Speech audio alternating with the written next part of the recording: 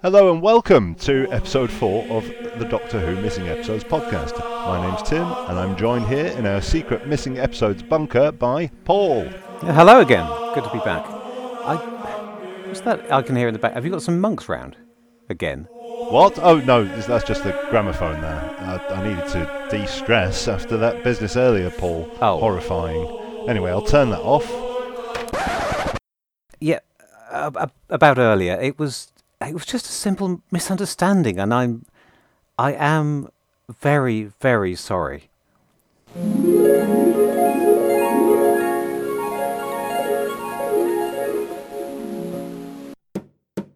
Hello, Tim. What are you up to? Well, due to the recent security breach... Oh, yeah, the station manager again. Yeah, lovely fella, but yeah, we don't want any more episodes going missing, do we? Which is why I'm putting up this sign. Anyway, take a butcher's. I'm just going for a pee.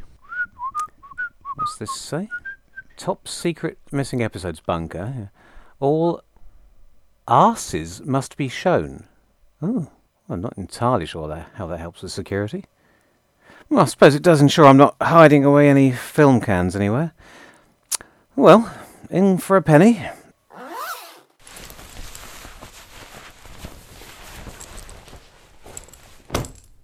I'll go and sit at the recording desk. Hey up, Tim.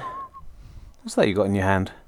It's just the pee I was going for. I'll just finish this sign, then I'm with you. All passes must be shown. Right, lovely.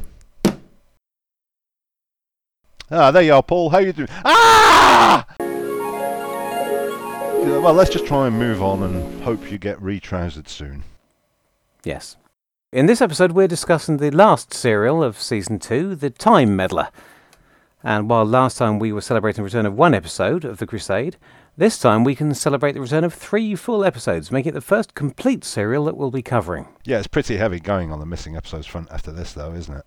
Whew. Should I introduce our guest? I think you should. I mean, we've had him locked in the inner vault for safekeeping all week. Yeah, I'm pretty sure he snuck out last night. When I took him his breakfast this morning, eggs and toast and tea, he sounded an awful lot like a tape recording, you know. It's probably just the New Zealand accent. I'll go and let him out. Yeah, just be careful he doesn't chuck the bedpan contents in your face. Again.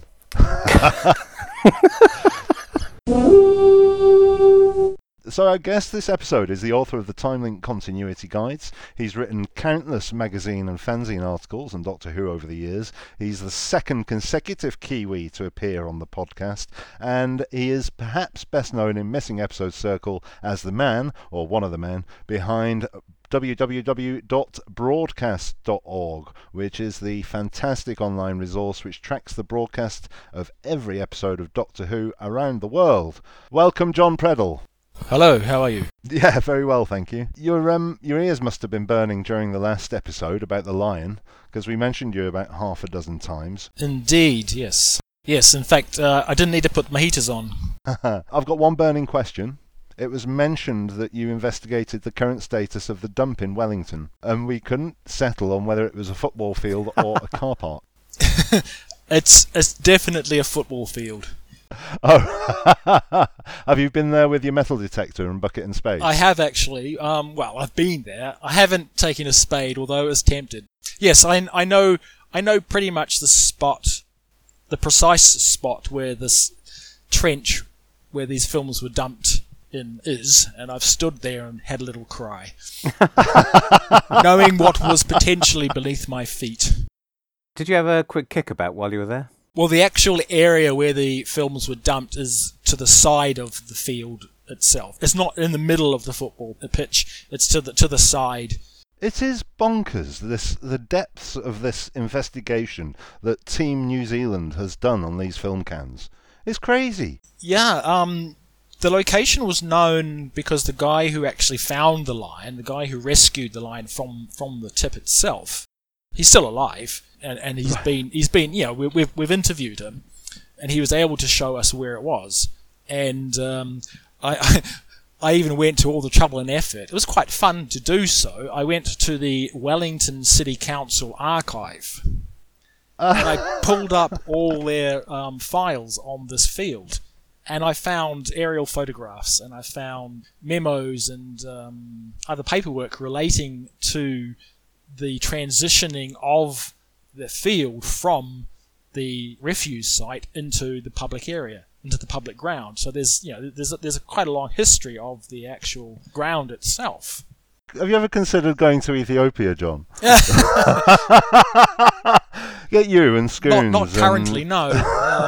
If I did, I'd have to go into quarantine for 14 days. That's true. In both directions. I think the investigation that the lot of you have pulled off, from knowing where the films were dumped, knowing who picked them up, knowing where they were stored, knowing where they were sold, to having it on a DVD on a shelf behind me, I think it's just absolutely bonkers brilliant. I think it's fantastic. Yeah, it's one of the few examples of a missing episode being found where it can be pretty much plotted or traced from its arrival in New Zealand all the way through to its recovery again, almost every single step of the way, just by pure fluke of the fact that the people who were involved, are still alive, and that there's a lot of paperwork that still exists that supports, the wheres and the whens and the hows. Fantastic.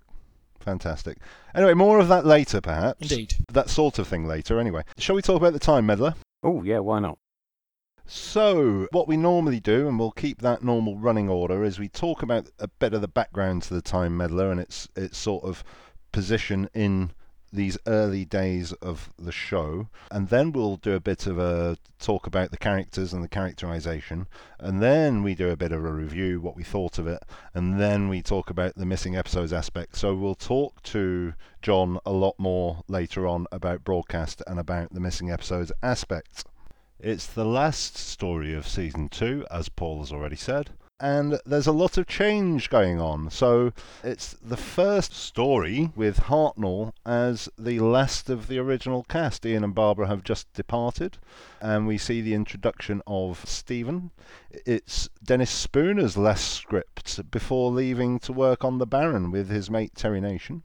And we also see the arrival of Donald Tosh as script editor, but apparently he didn't have to do much because Dennis Spooner knew his onions, and John Wiles arrives for the start of his happy relationship with William Hartnell. That all makes it sound like it should be a much more turbulent and messy and complex production than it is. But I think, despite all that going on behind the scenes, it comes out pretty much unscathed, because, as you said, Dennis Spooner is a safe pair of onions and knows his hands. So what we get is a nice little epilogue to the first 2 seasons of the show, but also a springboard into something new. It's deceptively lightweight, isn't it? Deceptively airy piece of fluff, but somehow manages to slide in a whole new approach for the show, a new way of doing historical stories, a new way of using time travel within the series, and he does all that under the guise of comedy. So it's deceptively straightforward and yet influential beast, this one. It was a big contrast to watching everything that we've watched so far. Heavy. It made everything we've watched so far feel quite heavy. No, I don't want to say turgid, but do you know what I mean? It's so light. It is, and not always in a good way. I think its strengths, the comedy side is its strength, but I think it's generally believed that the Vikings and Saxons plot is rather superficial and rather dull. and rather cursory. It could kind of makes you wonder whether, because they're coming towards the end of the recording block, because after this they did Galaxy 4 and then they did Mission to the Unknown, so it kind of makes you wonder whether they're kind of doing this as a gradual getting towards their holidays. They're kind of they're winding down, so they're wanting to do something a bit more light and a bit more fun.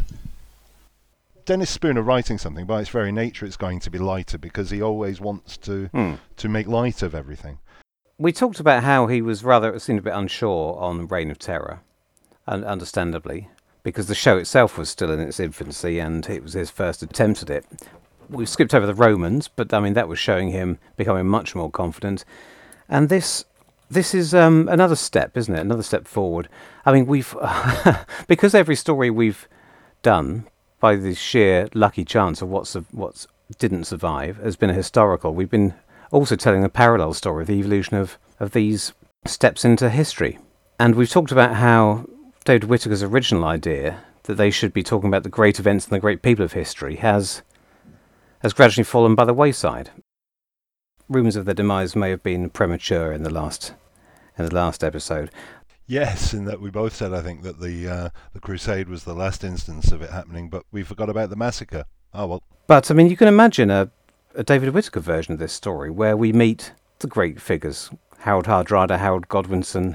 Well, just within that 12-month period, you could have any of those. You have William the Conqueror would have been the obvious pick, but we get none of those. We don't get the Venerable Bede. We just get a funny member of the Doctor's race with his own TARDIS and some extremely cardboard cut-out Vikings. Well, I did a little Twitter poll this time because you told me off last time for not doing Yes. it. And about 80% of the 50 or so participants did it at school. I did it when I was 11, and I feel like it's very clear and crisp. Presumably you did it in New Zealand, John? No, not at all. No.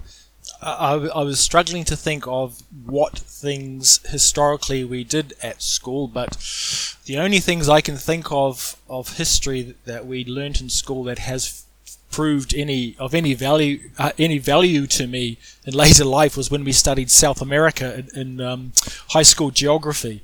And so, when I was researching Venezuela and Chile and Brazil for broadcast, it suddenly all popped back into my head.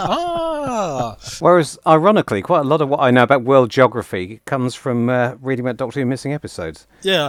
I know astonishing amounts about Africa. My wife is constantly wondering, what? When did you become an expert on Sierra Leone? But from history, the only things we learnt were the unification of Italy and the origins of the First World War. Those are the only things I can think of that we learnt from a European perspective. So the phrase 1066 and all that wouldn't mean anything to you down under? I certainly knew about it. I just don't recall how and where I knew about it, but it wasn't. It's a given and a tenet and a cliche that 1066 is the start of the history of modern Britain, isn't it? Whether it's true or not, it's what a certain generation, including the generation who would have been behind Doctor Who and behind the cameras and watching the programme in 1965 would have thought. Presumably you covered it at school, Paul. Oh, yeah, definitely. What I found interesting in this, versus especially the Crusade, is the history lesson is left deliberately woolly, in that the Doctor says, he will or won't see Jerusalem, and he doesn't explain what will happen. And that's quite a murky bit of history, and that the history isn't very crisp. It's very complicated. There's one of, 4 Crusades, was it? Yep. And most people don't know what happened. I don't really know what happened. In this, the most obvious bit of history that everyone in the UK, I imagine, learnt at school, they're at pains to spell out what happened. There's again and again lots of exposition from the Doctor talking to the camera. They're so keen that that the Doctor talks to himself, just to make sure that we're... Is it the lack of the companion that makes him do that? I don't know. I just found it in contrast to... It's clearly the others. just the whim of the individual writer, which means that Verity Lambert nobody higher up than the writer was that bothered one way or the other. There's an interesting blooper in the story, because there's a scene where Stephen and Vicky find the wristwatch, and Stephen says, "What's a wristwatch doing in 10th century?" Which should be the 11th century. Yeah. But 10th century is in the script, so it makes you wonder, how no one picked up on that during the making of the thing, during rehearsals or during... It's quite a common mistake, wasn't it, back in the day, to misunderstand the difference between centuries and years. Even though we educated people of the 20th century, 21st century, would never make such a slip. It's also the return, since the Crusade, the first return of Douglas Camfield and Barry Newbury. It was done on the cheap because they splurged all their budget on the chase. But I don't know why I was particularly honed in on this, but I thought Newbury's sets on this were superb. I thought it was really good, considering it's almost entirely set outdoors. I think they do a marvellous job of recreating it in the studio. And the magic of television was brought home a little bit. When I was looking through photographs of this, there's a photograph of the very, very basic set that they have for the base of the cliff where they dematerialize, and they have the first scene where the Doctor is flicking pebbles down the boulder and the monk is somehow hidden from them a few inches below. They somehow managed to make you think, or make me think, maybe I'm a simpleton, that they're actually on the coast. And the studio looks so basic. You know, the boulder is on a massive raised plinth. The panels for the rock face behind are very, very clear and narrow. And yet somehow Camfield makes it seem, using sound effects and cutting in a bit of stock footage of the sea and this, it makes it really effectively come alive. And it's the same when they're on the cliff tops. Very convincing ground and little twigs poking up, and they've got this back projected sky going on, and a wind machine, and I think it's really He's gone to the trouble of getting effective. of building a set, well, because he obviously works very well with Newbury, of building a set where you can get those angles, which makes all the difference. We can have some shots up and down, which, to be honest, you wouldn't Richard Martin wouldn't have bothered, would he? But you know what I think. You know what I think. Douglas Camfield and Walras are saying we're the masters of making a small studio set look like an epic. There's also the forced perspective buildings on the monastery. And there's a light that comes on and off. Yeah. I think Paul hit a key thing there, is that from a production point of view, Camfield is experimenting. He's doing new stuff. He's a brand new director. He's new to this, so he's testing and trying the capabilities of the equipment he's got. Whereas you look at something like the Space Museum and the Chase that came before, I mean, they are so clunky and creaky because you've got these old farts who literally just point the camera and just shoot the actors doing their business. There's no sort of art to what they've done. But Camfield is trying new stuff, and it shows.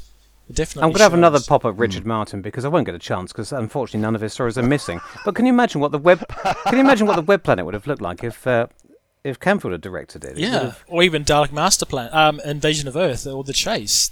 They would have been a lot more slicker and probably a lot more.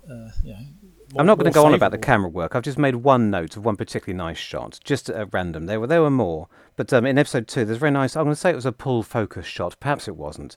It pulls from the back of the set, past the beardy Saxons, all the way up to Eldrad, who suddenly appears in the foreground. And I was quite taken aback by how elaborate this shot. Sorry. It's a very elaborate shot to do with those clunky cameras and clunky actors. You find that with a lot of the Hartnells, is some of the more experimental directors tended to only ever work on one story because they either overwent their budget or they kind of were working against what the BBC was wanting. And yet Camfield, who was also doing this, stuck around, which is quite astonishing when you think about it.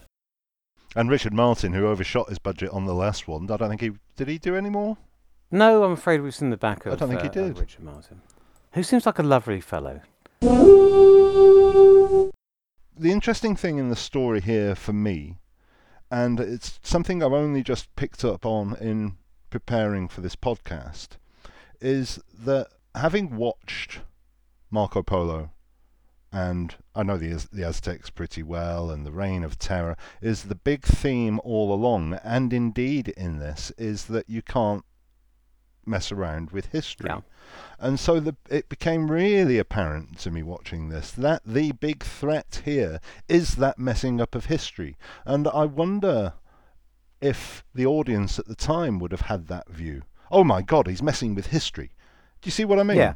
It's been really crystallised for me watching this and having watched all the historicals leading up to this. That it's not the threat has always seemed slightly comical because it's Peter Butterworth, but the threat is meant to be. The big issue is that he is messing with history, and it's never really resonated before with me until watching now. It in sequence, in context.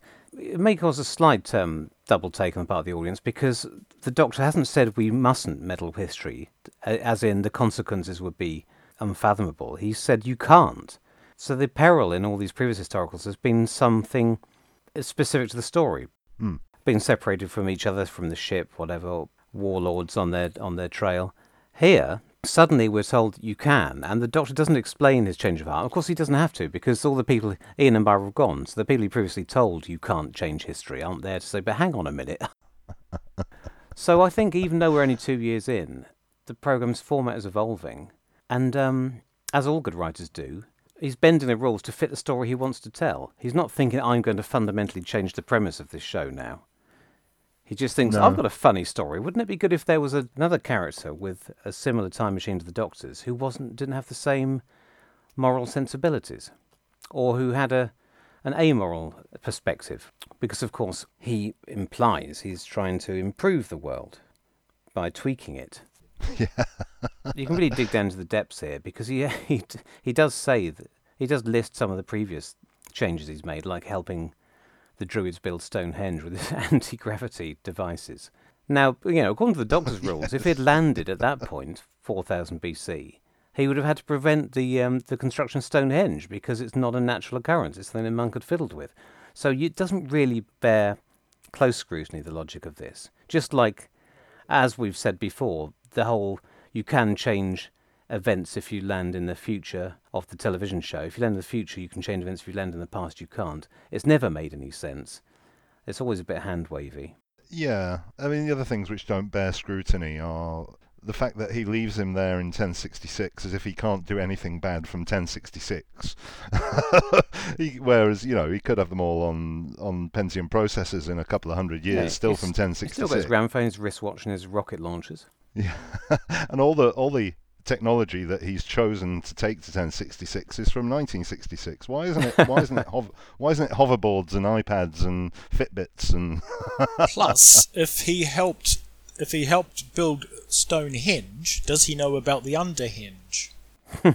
Oh. Well, my answer to that is, we could look into that if we had a rematch. And where the hell's he been for the last 50 years, the monk? Did that make it into your Timelink books, John? No. My Timelink books kind of ended at the end of David Tennant's era. So.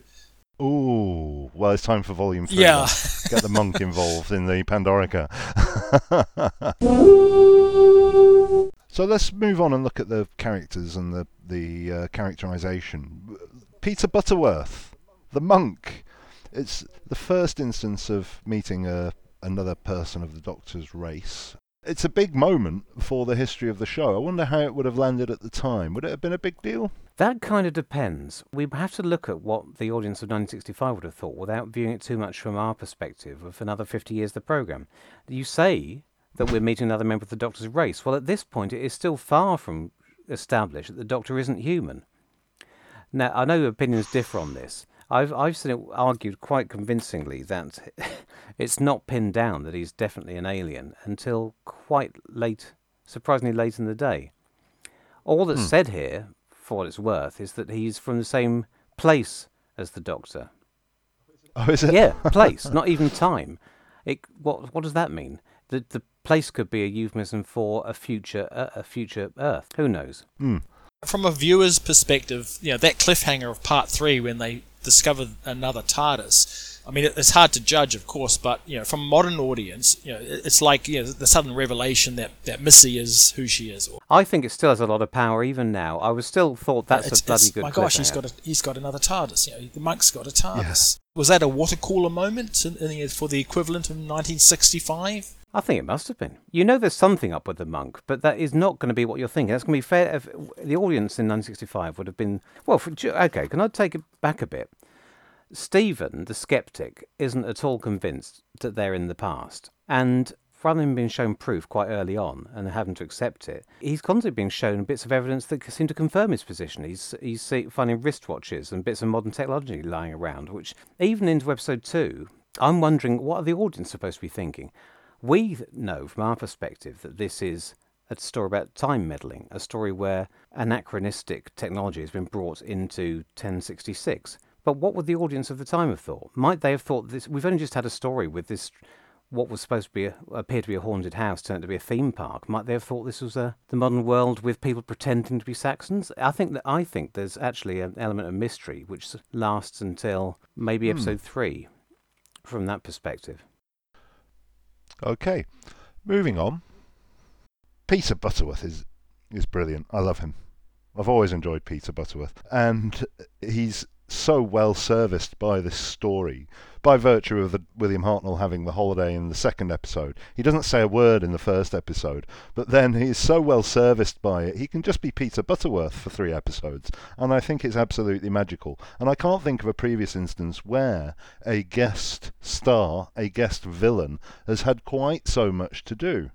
So as a fan of Peter Butterworth and the Carry On films myself, I think it's a delight to watch. I revel, as does Peter Butterworth, in all of his little touches and comedy moments, even from the start when he's implausibly eavesdropping on the 3 of them from about 12 inches below them with none of them spotting. He reacts, and I don't know why, but when the Doctor does his stuff about, if we'd arrived in the Indian Mutiny, the TARDIS might have appeared as a howdah.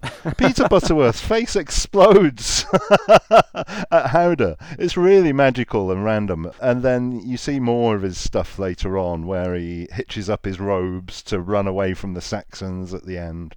And when he's cooking the Doctor's breakfast in episode 2, he does it with real relish, and I just think it's a real gift. It's one of my favourite performances in Doctor Who.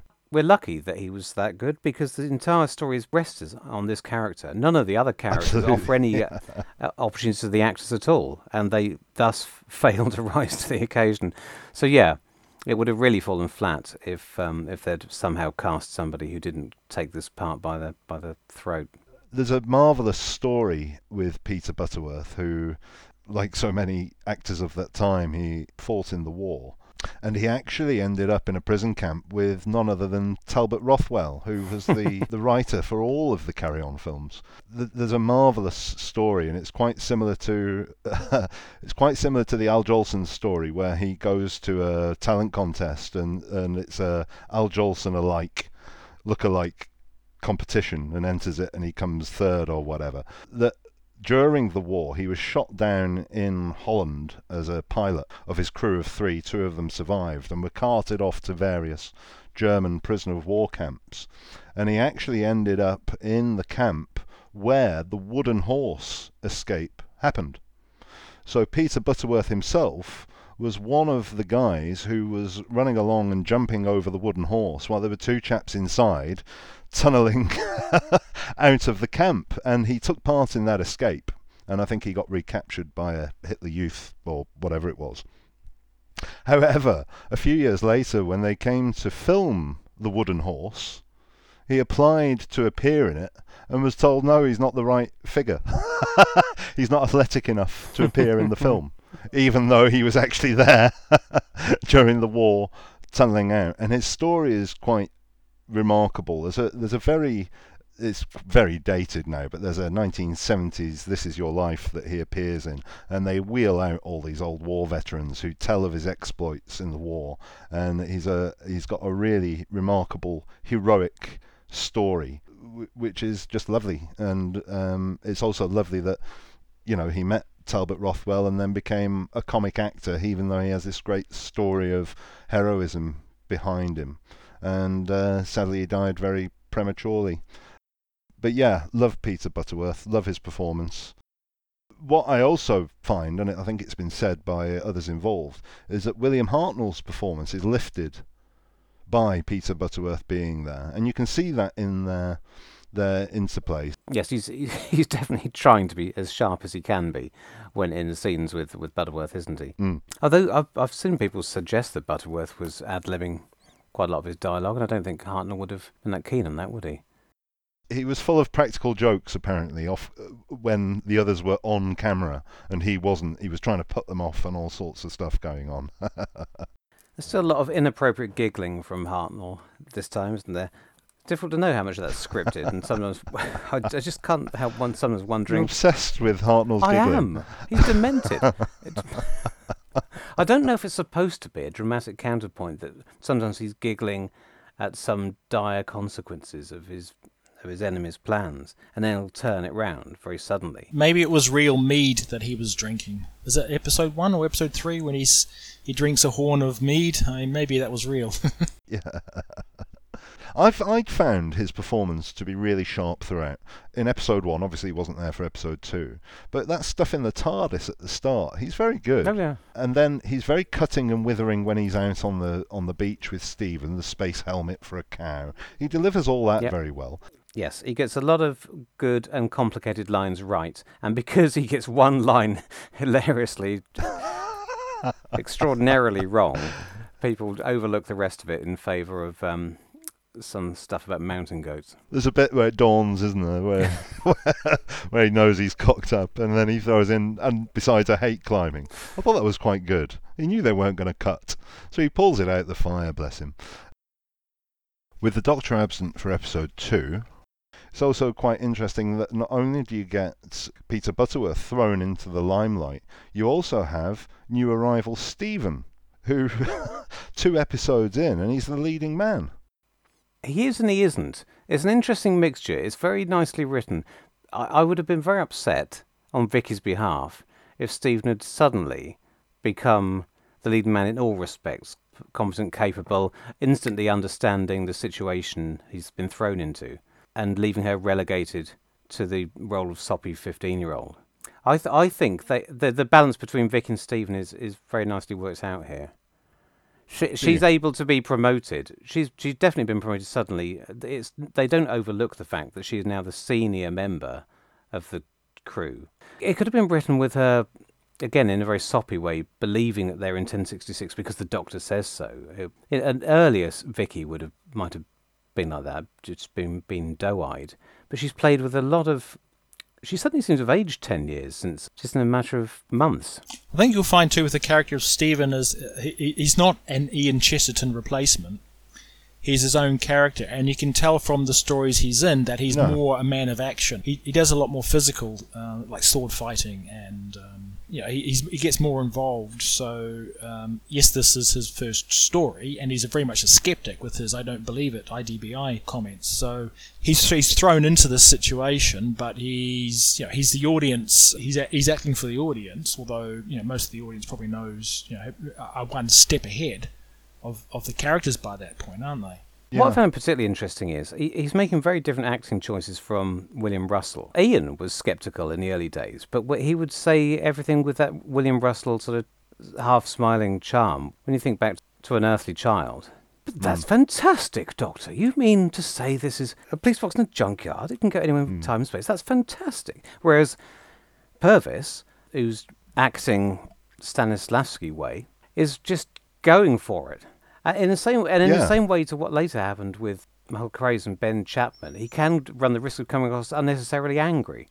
He's very sardonic, isn't he, and sarcastic. Yeah. But I mean, he very often turns a line that is just a mild rebuttal of what Vic has said into jumping down her throat. It's very interesting. He doesn't push it too far, which is why Stephen sticks around and stays successful.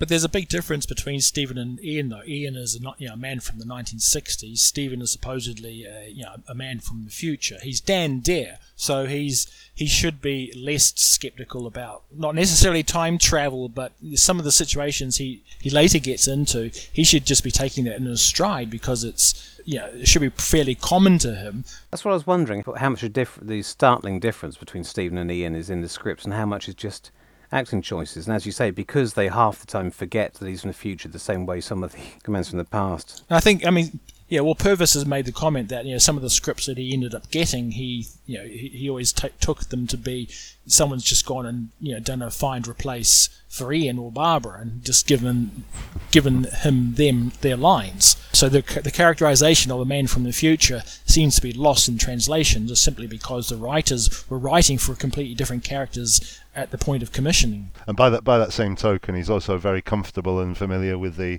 accoutrements of the 1960s, isn't he? But Vicky is in the same situation. She's from the future as well. She's from the 30th century. So from the rest, we have some token Vikings, 3 Vikings, a handful of Saxons, Eldred, not Eldred. Eldred must live. Edith, played by Althea Charlton in her second appearance of the show. She plays a similar-looking character in 100,000 BC. I think she's terrific. She is.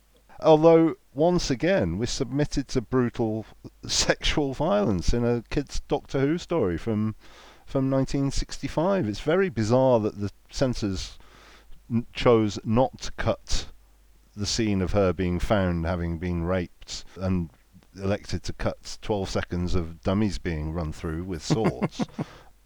I find it remarkable, really, what the censors chose to cut, and what this reoccurring theme that we keep seeing of, first of all, we've had Ella Keir, and he's bloody awful, horrible character, and then we have insistence that we don't only see the Vikings pillaging, but we see them raping as well. It's remarkable. But it's done in such a way that if you weren't aware of what's likely happened off screen, it kind of might pass you by. The way it's shot, she's just lying down. She's not like naked or anything. So adults watching would know what's happening, but kids wouldn't, and probably wouldn't question it. The censors in New Zealand were sort of, I'll say notoriously, and I don't mean that in a bad way, but were extremely conservative. Even then, and it didn't get cut out in New Zealand. No, it didn't. Which is very. You're right. It is very unusual. There's a line in The Mythmakers where one of the characters says the word adultery. Snip. Just the word adultery. Wow. Got the snip in by the New Zealand censors. So yeah, you're right. It is a surprise that maybe they didn't pick it up. It goes back to my original comment. Maybe it was done in such a way that even the censors didn't pick up on it. They may have been having a cup of tea at the time, and it kind of like went past. So, reviewing the episode as a whole, do we enjoy it, fellas? Very much so. I think it's great. When you look at the stories either side of it, the chase and what we can see of Galaxy 4, it kind of sticks out as being something different from a production point of view. But it's a hoot. It's a great comedy romp. I don't think it has anything in it that's cringeworthy, but I think it's great. I just enjoy it. And the buzz I get out of watching it, particularly episode 4, is knowing that this is exactly the same episode in a way that went out on television in New Zealand back in 1966, 68 or 69 or whenever it was. It's the same footage. Yeah, it's terrifically enjoyable, very, very funny. The plot stands up better nowadays to a modern audience than a lot of the plots from this era, but still seems intriguing. And if Spooner had had the time or inclination to put a little bit more effort into characterising the Vikings and the Saxons, then it could be an absolute stone-cold classic. But really, it's not a major criticism. It's not that those scenes are bad, it's just that they suffer by comparison with the stuff around them. Yeah, it's one of my favourites. Yeah, I really enjoy it. And I really I really love Peter Butterworth, as you might have detected. I thought it'd be interesting. So one of the things that I use to research is this multi-part part work, Complete History, which has the DWM Andrew Pixley notes in them, and it's a fantastic resource.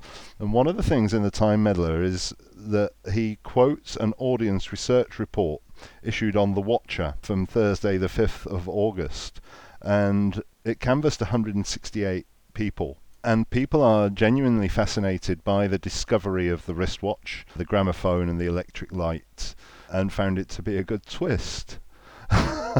But there were complaints, and one of them reads, "I didn't understand this at all. Since when were there wristwatches and gramophones in 1066? I thought it was an absolute waste of time watching something that didn't make sense." Yes. And another comment that says, "I can't understand what a gramophone, etc. has to do with early Britons. It just seems silly." So, yeah, that's what some of the audience thought in 1965. I thought that was brilliant. We're now on to the missing episode section, and as I mentioned at the start, John runs the definitive online resource that covers the broadcast of Doctor Who around the world, and therefore is a brilliant resource for trying to figure out what broadcast where in terms of missing episodes. John, why? Why have you done this? That's a very good question, and it's something I ask myself every day. The origins of the research goes back to the early mid-80s because I was interested in compiling the New Zealand broadcast dates because Doctor Who was screened on a regional basis back in the 60s. So there were 4 screenings of each episode in the 4 various main regions. So I went through our publication, which is called the New Zealand Listener, which would be our equivalent of the Radio Times. So I just went through those and compiled a list of all the air dates for the New Zealand screenings up from 1964 onwards to 84, 85, and later on, when the discovery of the film records still held by TVNZ, which recorded the film print movement when they sent films overseas, one of the countries listed against a lot of the stories was Singapore. So I always had a fascination of the fact that the film prints had been moved to other countries. And then in 2003, right. So this is a huge jump, we're talking almost 20 years, I was travelling to the UK to go to Panopticon. And my stopover took me to Singapore. And I was in Singapore for 3 days. And my hotel just happened to be across the road from the public library.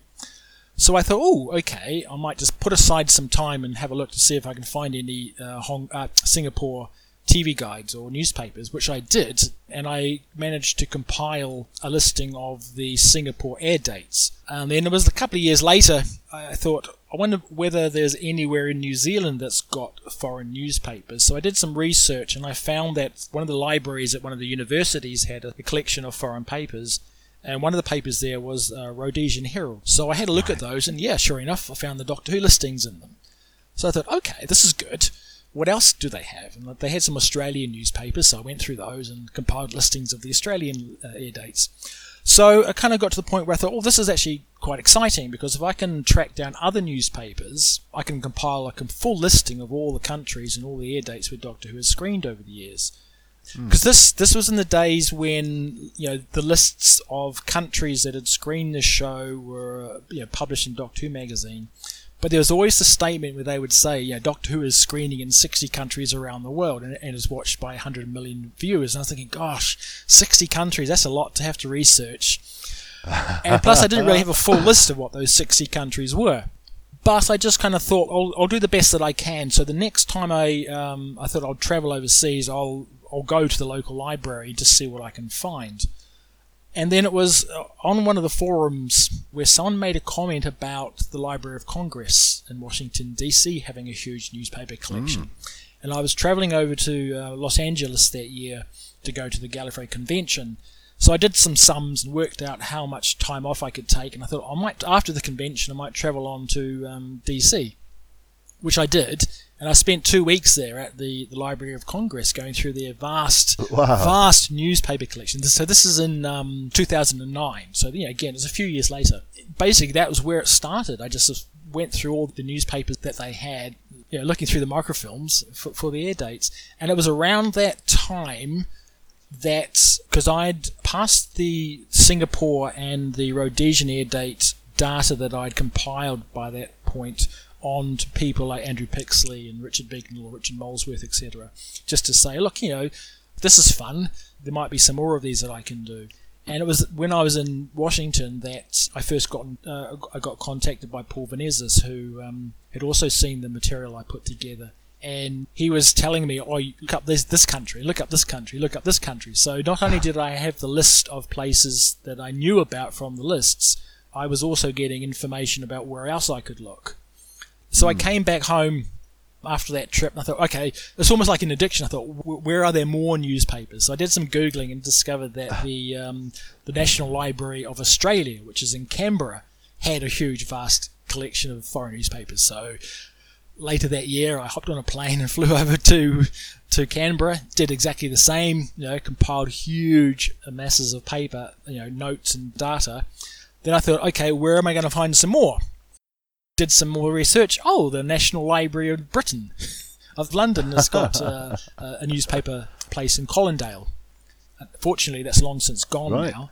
So I did some sums, worked out if I took some time off work. So I did I did 3 trips in 2009 to DC, then to Canberra, then on to London. Wow. Pulling all this data together. And then once I'd done all that, it was a matter of, what do I do with it? It was all in spreadsheets and Excel files and Word documents. So it was a matter of, what do I do with this? Do I publish it? How do I publish this? Just to jump in before you get to that, John, when you started doing this, was it out of an urge of completeness, just to log where everything had been broadcast? Or was it with the mission of trying to find potential avenues for missing episodes? Or what? Was it just a completist? In a way, well, I guess it was both, because my thinking here was that if we knew the dates when the episodes screened, I think I must have known about the bicycling at that point. Obviously, because it's recorded in the New Zealand traffic records. So again, it was the idea being that, okay, if this data could be passed on to somebody who has the resources to do something with it, it could lead potentially to being able to track down missing episodes. But it was at that point already that, although I wasn't aware of it at the time, this is when Phil Morris and Paul were starting to put together their game plan to go overseas and do this research. So it was because I had put this data together that I was, when I was first contacted by Paul, just to basically pass that information on, which he could then use to, maybe start the ball rolling, as it were. But for me, the main thing was, what do I do with this information? I can't do much with it myself because I'm in New Zealand. I don't really have the resources to go on missions other than to the libraries.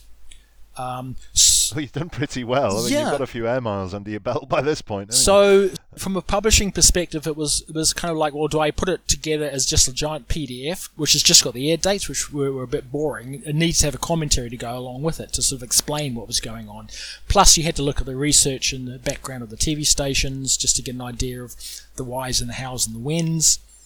And then, by pure fluke, the following year, this is 2010, at the Gallifrey convention, I just happened to be sitting in line to get onto one of the panels, and as you do, you just start chatting to the people sitting next to you. And the guy that I started chatting with, I discovered, was from Chicago. And I knew that in America, Chicago was the hub of Doctor Who fandom. I just happened to say out of, from the top of my head, oh, you don't by any chance know anybody who might have details about American screenings? And he goes, oh, well, actually, I do. And this was John Lavalley, who, the following year, he and I launched Broadcast. So it was by a pure fluke. I just happened to be sitting next to the person who had the resources to put the website together. The Broadcast website is the result. How does Stephen Hill of Gallifrey Base fit Steve runs the server. So Gallifrey Base is on the server, Broadcast is on that same server, and as is the Cutting Archive, which John also runs. Right. Steve actually came up with the name Broadcast and also the logo. I wanted to call it Transmission to the Unknown.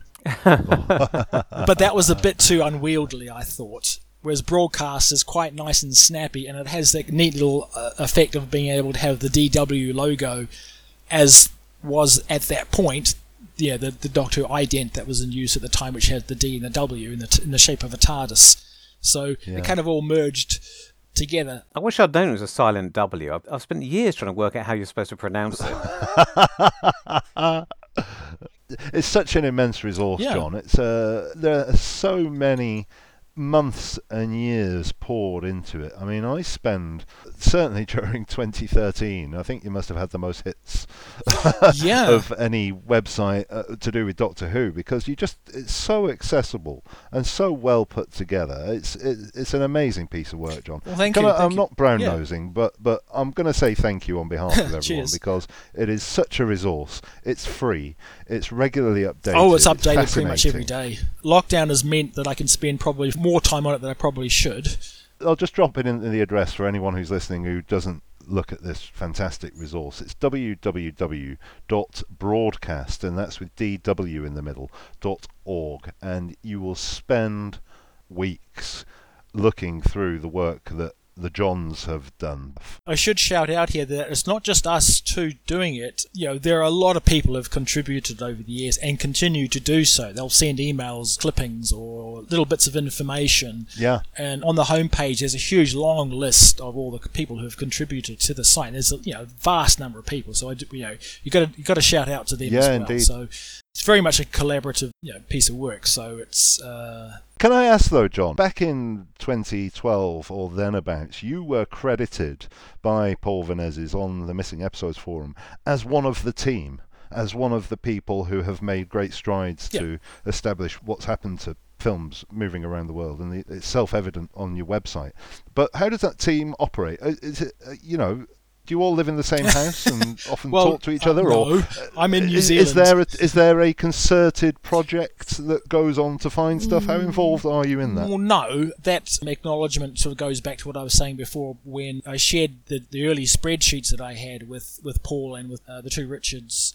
And there's also, when I was going to the libraries, I was also given access or copies of some of the BBC paperwork, which was helpful as well, because, as I said, I had a sort of a partial list of the countries where Doctor Who had been sold to over the years.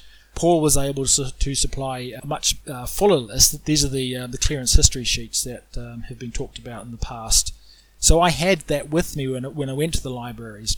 So it was basically an information sharing where we would discuss and talk and share and figure out what some of the codings and the writing on these sheets meant, because it's all in sort of like abbreviations and codes. So that's really all that comes down to. There was no sort of, it's not like we had Skype sessions every night or were ringing each other up. It was just really, if somebody had any information to share, we would just send an email around and just sort of say, have you noticed this? Okay. Or what does this mean?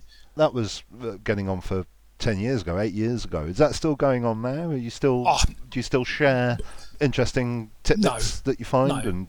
No.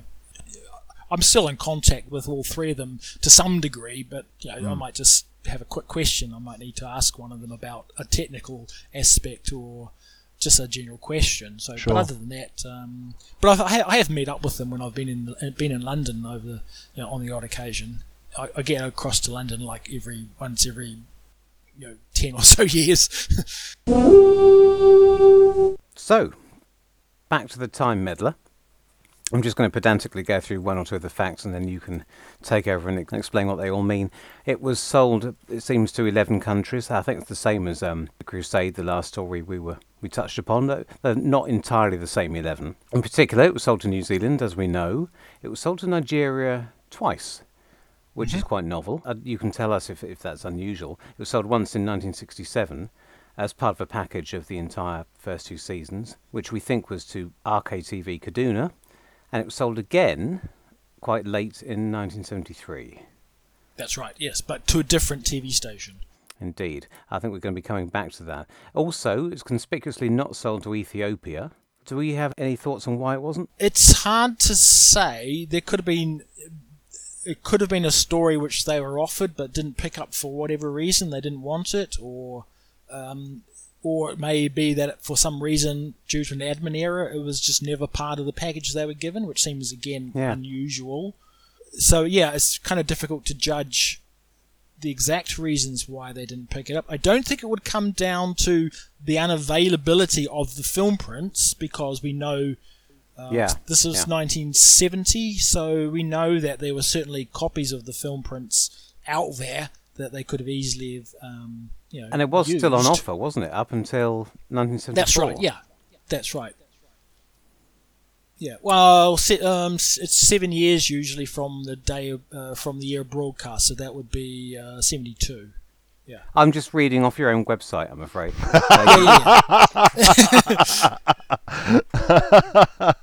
Well, the good thing about the website, it can be changed and updated, so if you do spot anything that's wrong, I can quickly change it while we're talking. No, I mean, you say it was being offered in 1974. It was still on offer as part of a package of Hartnell stories that included the Space Museum and Galaxy 4.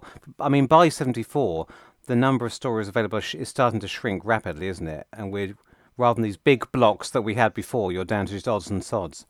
That's right, because the way the rights, the BBC's rights to sell a program was usually 7 years from the initial broadcast, but for the first two seasons of Doctor Who, I think that was originally only 5 years.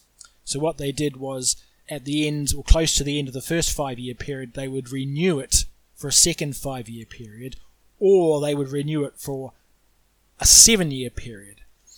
So you get an overlap where seasons 1 and 2, because they got renewed, actually were still available, when seasons 3, 4, 5 and 6 had already expired and hadn't been renewed. And that's probably one of the reasons why the negatives for season 1 and 2 were still held by the BBC as late as 78, because the rights to them were still active or were recently active. It's maybe too big a topic to get into, but you suggested on Broadcast that the second sale to Nigeria in 73 may have been to make up for the lack of a sale to Ethiopia. Now, I think what you're referring to there is your suggestion that the certain number of sales was needed to balance the books on the BBC That's right. spreadsheets. Yeah. Is that right? So That's could you right, explain yeah. that in an easy to understand form for our layman audience? Okay, I'll try to do this without needing a PowerPoint display.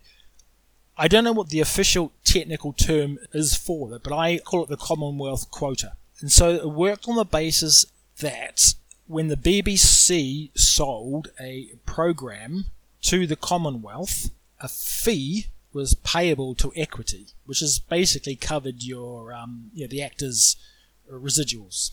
It wasn't paid on a country by country or sale to country basis. That this fee was payable on a regional basis. So the BBC sells a program to Australia. The BBC then pays to Equity the Commonwealth fee. And that gives the BBC the ability to then sell that program to as many countries within the Commonwealth that it can do to recoup that cost. Right. The BBC wants to be able to recoup that cost as quickly as possible. So it's going to sell it to as many countries it can as quickly as it can, but it also wants to sell it to as few countries as it can to recoup that money. So let's just throw a figure out for easy calculation. The program is offered to Australia. Australia is Commonwealth. The BBC pays Equity £1,000 per episode. I'm making that figure up, but just using this as an example. The money that Australia pays to the BBC only covers a portion of that fee that it's paid to Equity. So the BBC then needs to sell the same program to some more Commonwealth countries, but they probably can't afford to pay the £250, which is the balance to make up the difference. So the BBC will probably calculate, say, if we sell it to 3 countries and charge them each £150, or 2 countries that charge them £175, whatever. They scale it down and offer it to what they call the minor Commonwealth countries to get that money back. Once they've recouped that £1,000, the next time they offer it and sell it to another Commonwealth country, it starts again. They have to pay the Commonwealth quota. So in the case of Ethiopia, when Time Meddler was up for sale, it had 7 years. So from 65, that's still 72. So some point during 1972, some bean counter at the BBC would have gone, have we recouped all our costs? Oh shit, no we haven't. There's still £10 owing for the Time Meddler. Because it didn't get sold to Ethiopia, there's a hole. We need to sell it somewhere to get the money back. Where can we sell it to? Yeah. And this is where Midwest comes into play. Thank you. I think that was very clear. Yeah, fascinating. Yeah. So we've got a certain number of prints to service these 11 countries, and we're not going to look in detail at what happened to every single one, but just in general, Australia did what they usually did, which they were very rarely bicycled on, were they? They returned them, in this case, to the BBC in 1975, and New Zealand sent their prints on to Nigeria in 1973. So they're getting their money's worth out of these prints. Where were they sold to? We think it's probably Midwest TV. At least that's the latest thinking, which I've seen on the excellent website Broadcast. I have to confess that the Nigerian page on Broadcast is currently out of date. I've done pretty much a page 1 rewrite. The interesting thing about the Midwest TV station was it had only started transmitting in April of 73. So, if New Zealand had sent its prints there in March of 73, it was obviously done in a way that it got there in time for them to start screening. So you've got the overlap of dates there. It's a perfect synchronization. Here's a TV station that's just started broadcasting, is hungry for material. The BBC's got one sale of this bloody story that needs to recoup all its costs. Here's a TV station, probably wants to buy cheap programming. we'll sell it Time Meddler because we need to, complete that one sale, but we need to find a prince from somewhere. Oh, New Zealand's got theirs. We'll get them to send that over. So, if we cut to 1976 and what the BBC had, if I've got it right, it's not likely that they would have had the original negatives. And so they held all of the Time Meddler, but they would have been returned prints. Yeah, obviously we don't know where those film prints came from. It's probably likely that they're from Australia because they were sent back only a matter of months earlier. But yeah, because when Who's Doctor Who was being produced, there was a list of episodes that was still held, and all of Time Meddler was there, and all of Galaxy 4 was there, as late as late 76. By 1977, all we had left was episode 2, which seems to suggest that they'd junked 3 of the 4 episodes they had, but it's not quite that simple, is it? Because there are multiple copies of episode 2. So is it possible that the BBC had, in 1976, one copy of the entire story and a spare episode 2, and that what was junked in the next 12 months was the entire story, leaving just this duplicate? Yeah, it's weird, isn't it? Because I think we've established that there were 4 prints, there was 4 sets of prints, possibly to service the 11 countries. So there's 3 copies of Part 2 that can be accounted for. But the question is are 2 of those prints actually the same one? Or are they different? 3 episodes show up in the hands of a collector. He's got episode 1, 2, and 3. And then Nigeria produces episodes 1, 2, 3, and 4. But are the episodes that were found in the hands of a collector, or the 3 of the 4 from 76, or are they another set of prints? It's very confusing. Without getting ahead of ourselves, yeah. If the BBC had 1, 2, 3, and 4 and junked 1, 3, and 4, that doesn't overlap with the ones that were found with the collector who had 1, 2, and 3. No. Whichever way you cut it and slice it and dice it, there are more copies of episode 3 lying around than there are episode 2 others. Yeah. So I think the point is we're never going to get to the bottom of this. So I'm going to draw a line under it and say that we need to move into the 80s now. So close the 70s, into the 80s, into the Doctor Who Winter Special list. There's only 1 episode existing. Obviously, it's number 2. But then, do we have to thank Ian Levine for what happens next? I think we have to thank Terry Wogan. Yeah, apparently there was a radio interview with somebody who had been to Nigeria recently and who made the witty comment that the television system in Nigeria is so backwards they're still showing Patrick Troughton episodes of Doctor Who. And it's probably on Terry Wogan's breakfast show that was on. Nobody's actually come up with a recording of this, which would be quite fun if somebody did.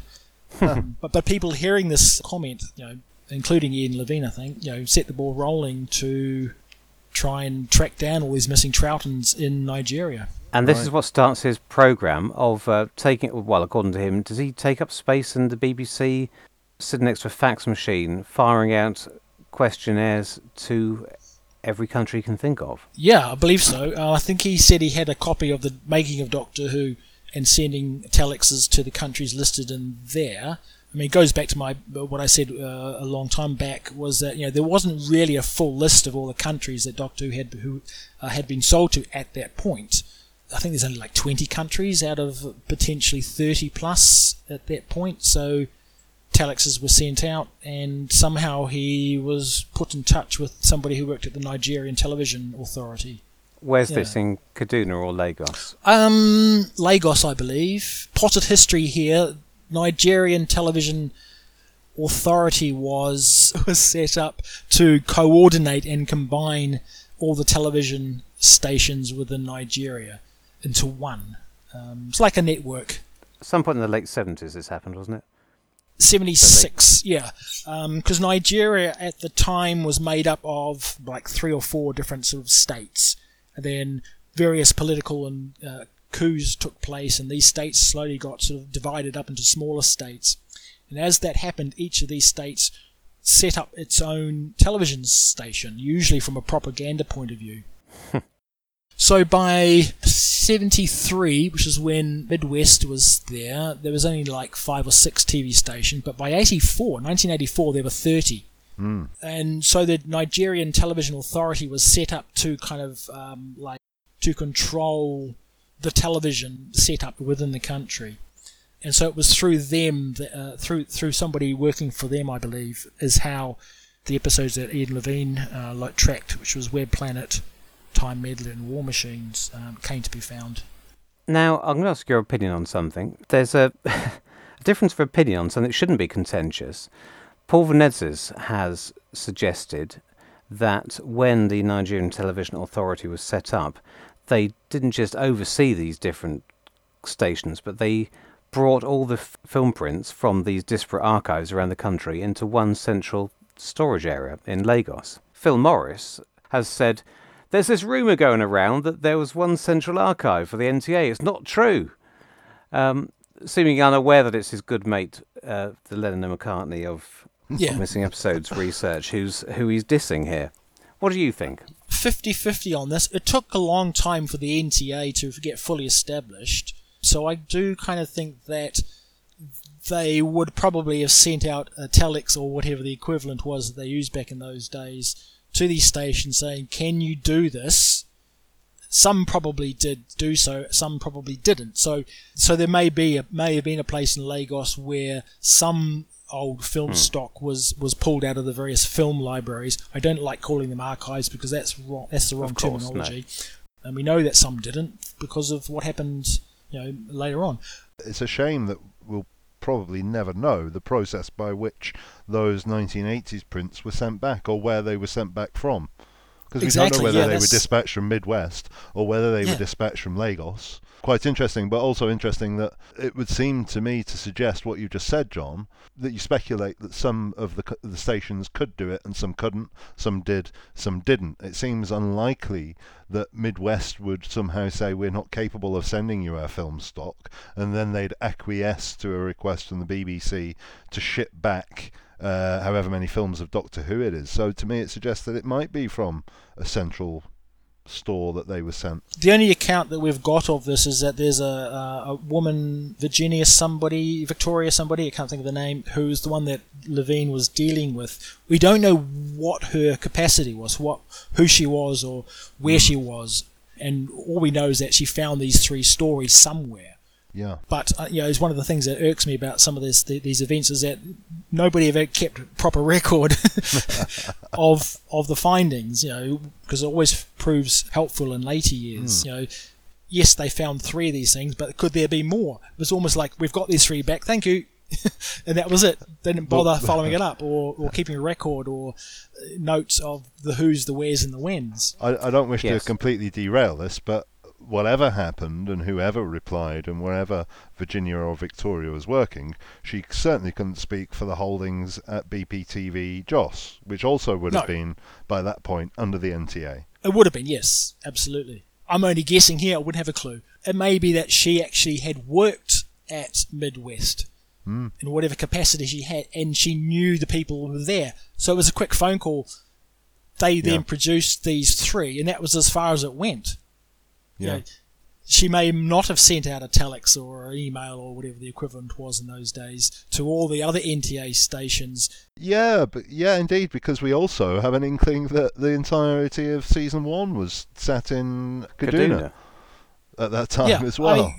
Again, it comes down to we haven't been told the full story, so it's very hard to get a clear picture on what transpired and what didn't happen. But the thing is, of course, is that the 3 stories that they produced were the 3 stories that screened at Midwest. It's not a random collection of 3 stories, it's the 3 stories that Midwest had. So they've obviously all come from the same place. And just for clarity, the 3 stories are the spare copy of The Web Planet and the missing Time Meddler and War Machines. So, thanks to Ian Levine via Terry Wogan, we now have back 2 almost nigh on complete William Hartnell stories. There are some cuts to these episodes, some of which can be explained by New Zealand censors and some of which can't. Like the entire first 5 minutes of episode 1 of The Time Meddler is missing. Yeah, I can give you some facts and figures here. New Zealand received a batch of 44 episodes, which spans the Space Museum through to the 10th planet in mid-1968. These were progressively sent to the censor over a 4-month period, and once all 44 episodes had been censored and rated, they were then lodged into the NZBC Film Library together on the 23rd of September 1968. But before they could be broadcast, they needed to be certified. So episode 1 and 2 was censored on the 3rd of July 68. Episodes 3 and 4 were censored a week later on the 16th. And there are bits in the episodes that the censor didn't like. So they took the scissors to...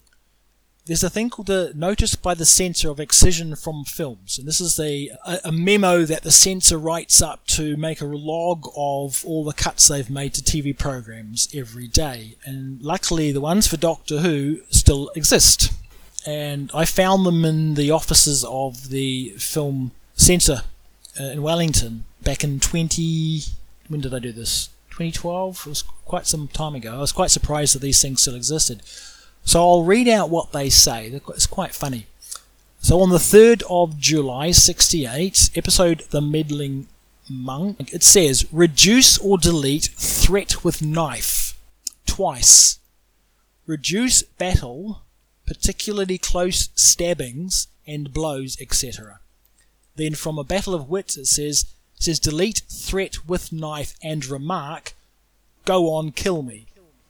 and then for checkmate it says delete killing of Vikings after they surrender.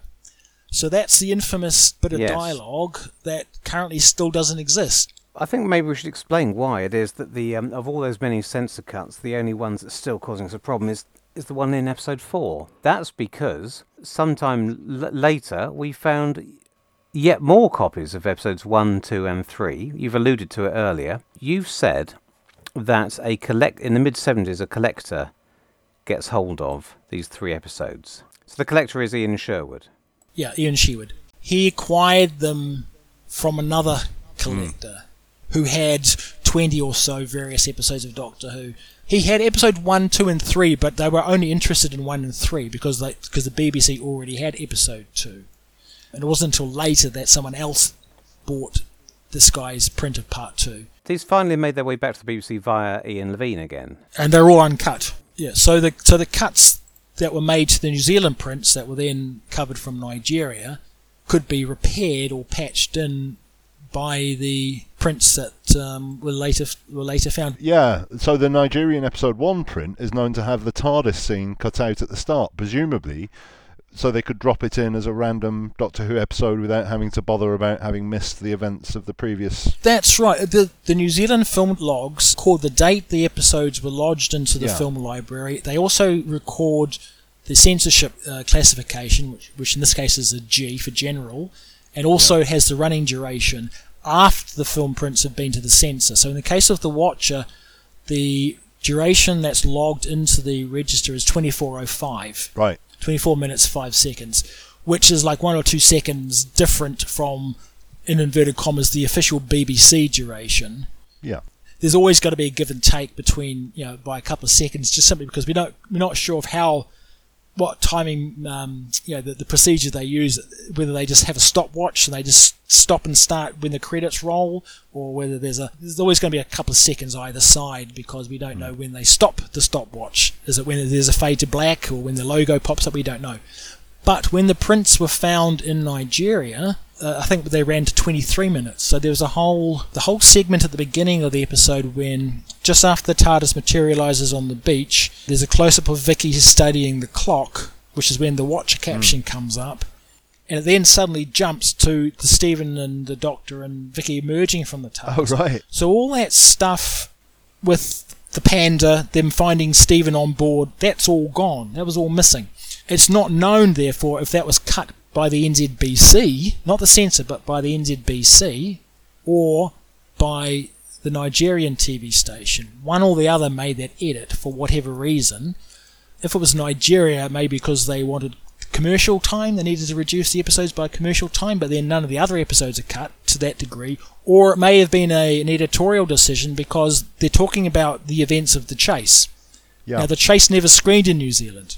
Ah. So it's possible that the NZBC just thought that, okay, they're talking about a story which we haven't actually shown.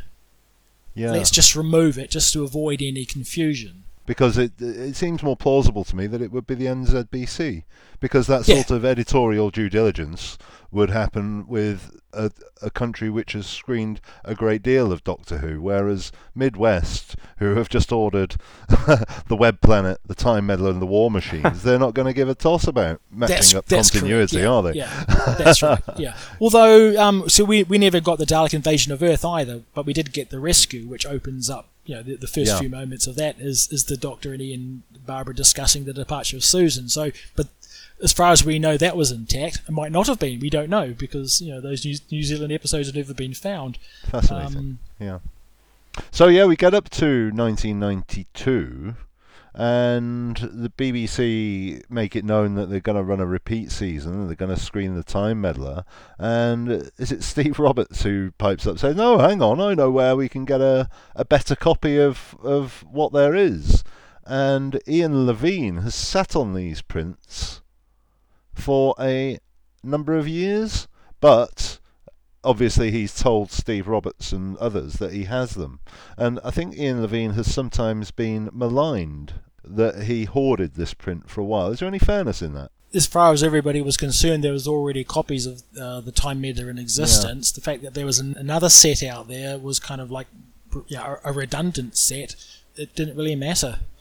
Are these the prints that Ian Levine has said he held on to so that he had something to bargain with, to trade with if somebody offered him a genuinely missing episode? So for him, it was a compromise. He didn't sit on a completely missing episode. He sat on one which had a bit of extra footage, so he could feel morally and as you say, he'd told the BBC, so it was always he wasn't doing it behind their backs. Yeah. And thankfully, because of that chain of events, we all got to see it in 92, and it's the fullest form it's currently available in. And for many of us, I guess that was the first time we'd seen it at all. It certainly was for me. What about you? It was definitely for me. I was 4 when the Time Meddler had screened in New Zealand, but obviously it must have been after my bedtime because it was one I never got to see at the time. They did repeat. Now, NZBC did repeat, TVNZ then did repeat the Time Meddler in 2003. I have to check that. It was just a one-off screening for some bizarre reason.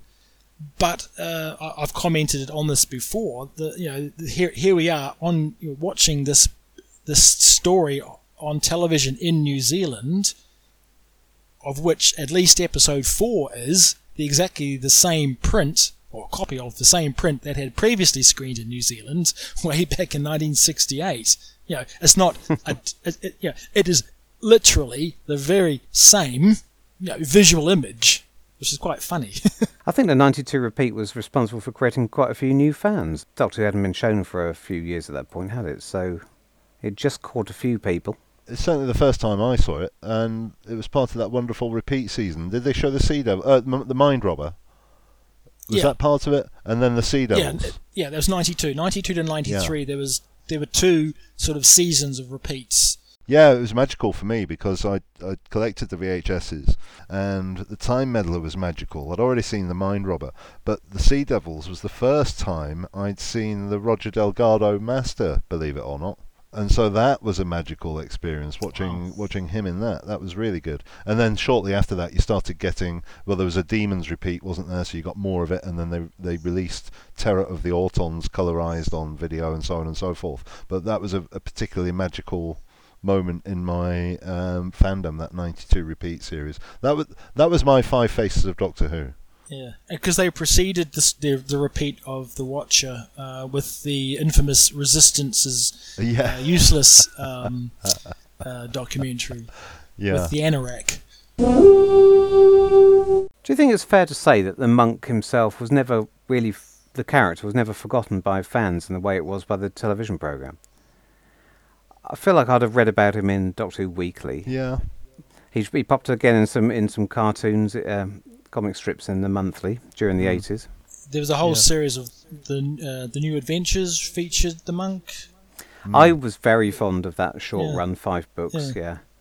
Blood Heat to No Future. No Future. Yeah. Wasn't he called Mortimus? They Paul Cornell called him Mortimus. Yeah, which I quite like that. I remember being very fond of. Yeah, and that name crops up in Doctor Who magazine later on. And while we're on this tangent, I don't know. The books kept me alive. The comic strips kept me alive, and Big Finish have done quite good work with. Hush. Big Finish have done good work with the monk. Have they? I don't know. They first brought him back. I mean, they've had to recast him, obviously, but they've made some interesting choices. First time they brought him back, and it was quite a big surprise at the time. He was played by Graham Garden, and more recently, yet again, as a major twist, he's been played by Rufus Hound. So they've certainly got their money's worth out of the character. Are they still calling him the monk though? Because that's not actually his name. The thing is, the weird thing about the monk, of course, is that he was disguised as a monk because he was based in a monastery. So it only makes perfect sense for him to be wearing a monk's habit.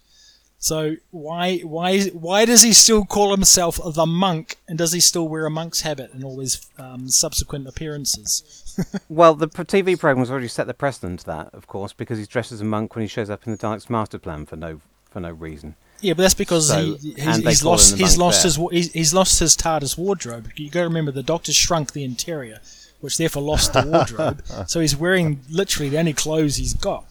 How did he get to Egypt if he can't use the TARDIS? Well, he can use it. It's only the console room. He's lost the wardrobe, so he's got no other clothes. Right. John, this is all happening in your head. You do realise that? I don't think your brain canon has any more claim to legitimacy than any of the other fictional variations. I tell you what, am I allowed to plug my own work? Can I plug something which I'm not actually going to financially benefit from because it hasn't been released yet? Is that fair, Tim? That's fine. Yeah.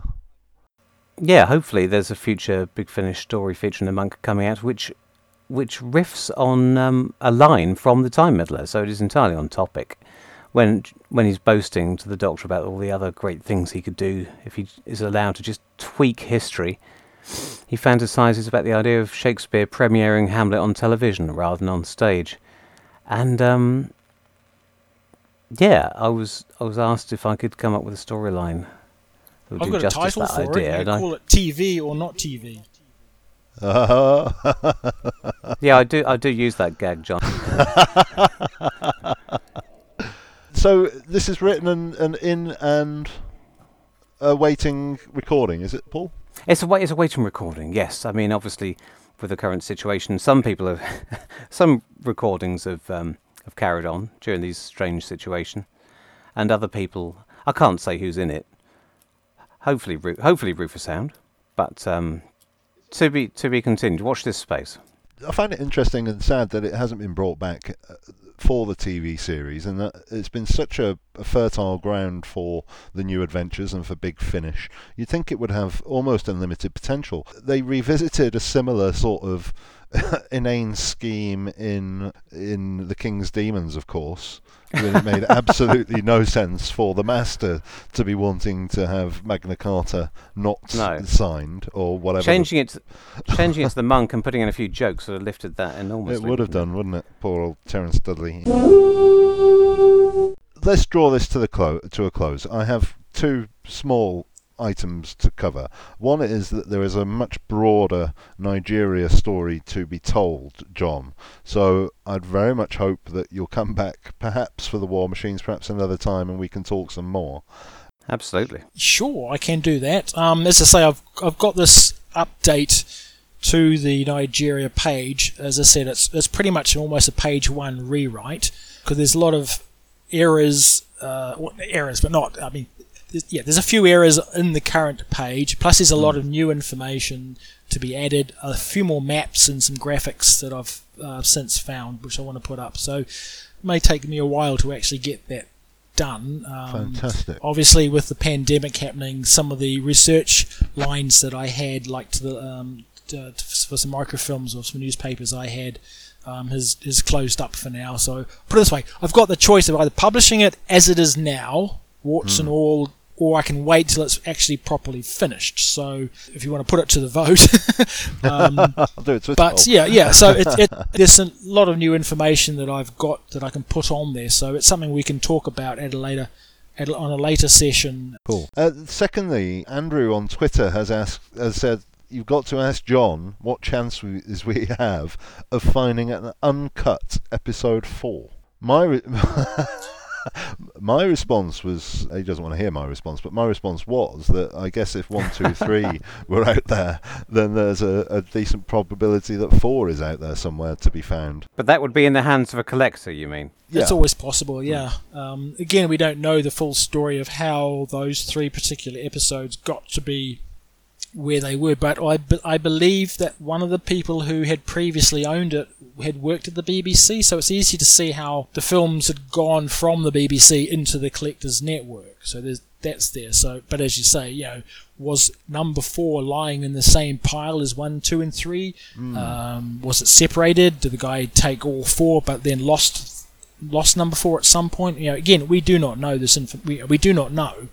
You mentioned so that the collector who Mr. Shewood got his 1, 2, and 3 off had 20-odd other episodes of Doctor Who, presumably all extant episodes. That's correct. I believe it's the same guy who had the Abominable Snowmen 2 and Invasion of the Dinosaurs. I think it's the same guy who had all of those, plus some others which were... He also had 10th Planet Part 2, another copy of that, and a whole lot of others.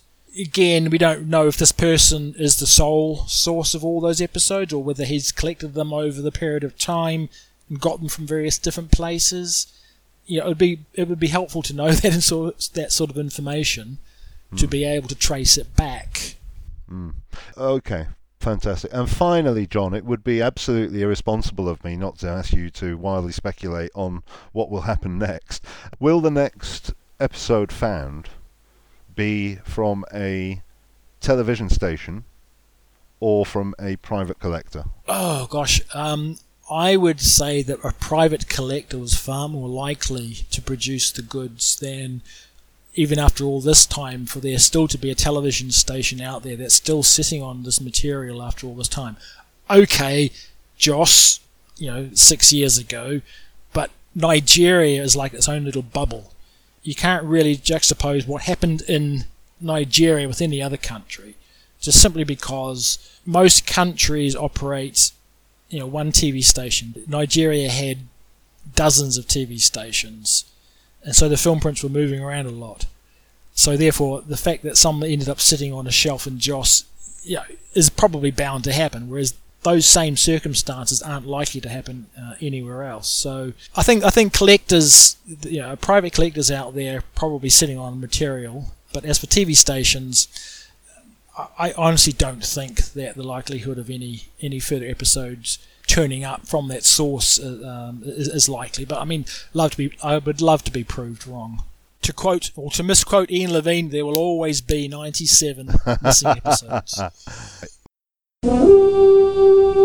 Well, that concludes our episode about the Time Meddler. John Preddle, thank you so much for joining us. Really appreciate it, you taking the time, and as Paul would say, navigating the 12-hour time difference. Paul, thank you very much. My pleasure. I was here anyway. Thank you for the thanks. And please do get in touch with us on Twitter. I am at Doctor Who Podcasters with a DR. Paul is at Mr. Paul Morris. We also have a Facebook page, so you can look up Doctor Who and the Podcasters on Facebook, and you can join our page for conversation and updates on the podcast. Please do, if you're listening on Apple, on iTunes, please do leave us a comment, because our comments will help us top the TV review charts in Finland. And next time, we hope you join us to be talking about Galaxy 4. Goodbye. See you later. Bye.